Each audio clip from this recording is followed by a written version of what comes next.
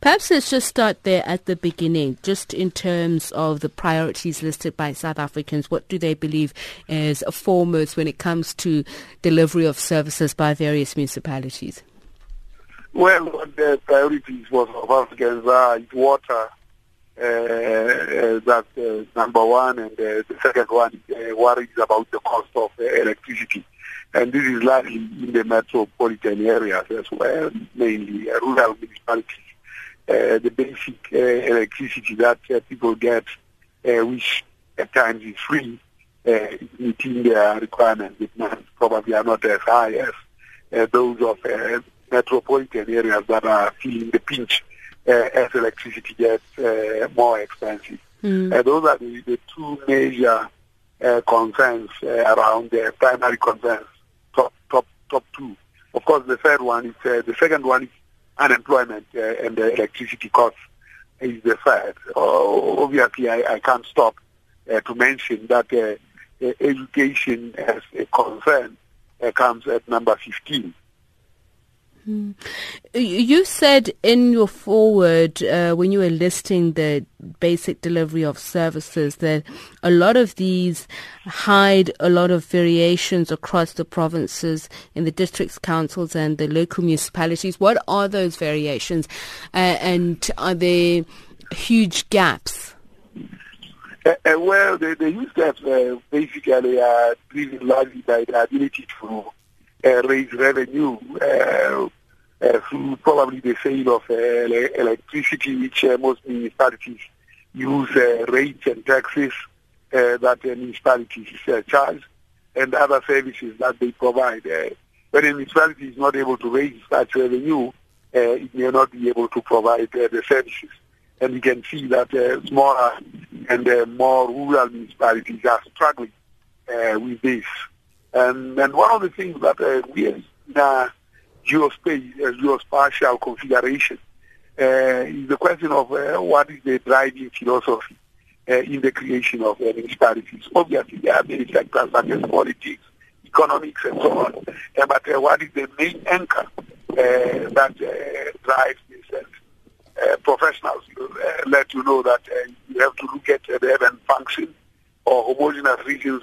I think we have combined both homogeneous and urban function as the determinant, and in some instances without being optimal in addressing those. I know this because in 1995-93, I was deeply involved in that exercise. And when we compare that exercise that we engaged and the outcome of municipalities currently as they are configured, you would expect some problems in terms of the ability of municipalities to raise, some municipalities to raise resources. So you talk about certain gold standards have been set for each service. What is the worst in terms of either lack of delivery as in observing the mandate, but just also the conditions that people are forced to contend with?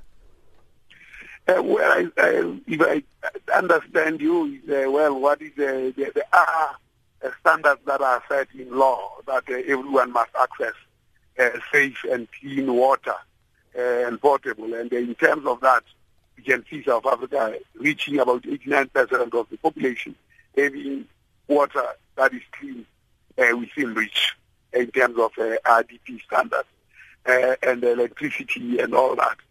So those standards progressively have been achieved.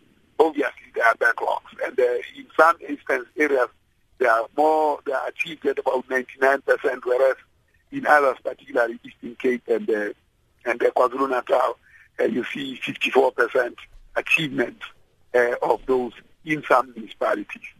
Especially look at Kanyakude and some of these municipalities, or Muzahili in the Eastern Cape. There where you find that water access is very low. Dr. Lohota, can we speak about sanitation? There was a lot of time, there was a time a while back where this was a buzzword, especially when it comes to the bucket system and its eradication, but I know you'll still go to places where this is still in use. What is the status of that as a country, and how much of a percentage of the population still use that system? The sanitation has been the biggest challenge, and of course the bucket system difficult, and in particular if you look at the Porta in the Western Cape, citizens that get surveyed, they say, well, that's the bucket, the policy makers say, no, that's the bucket.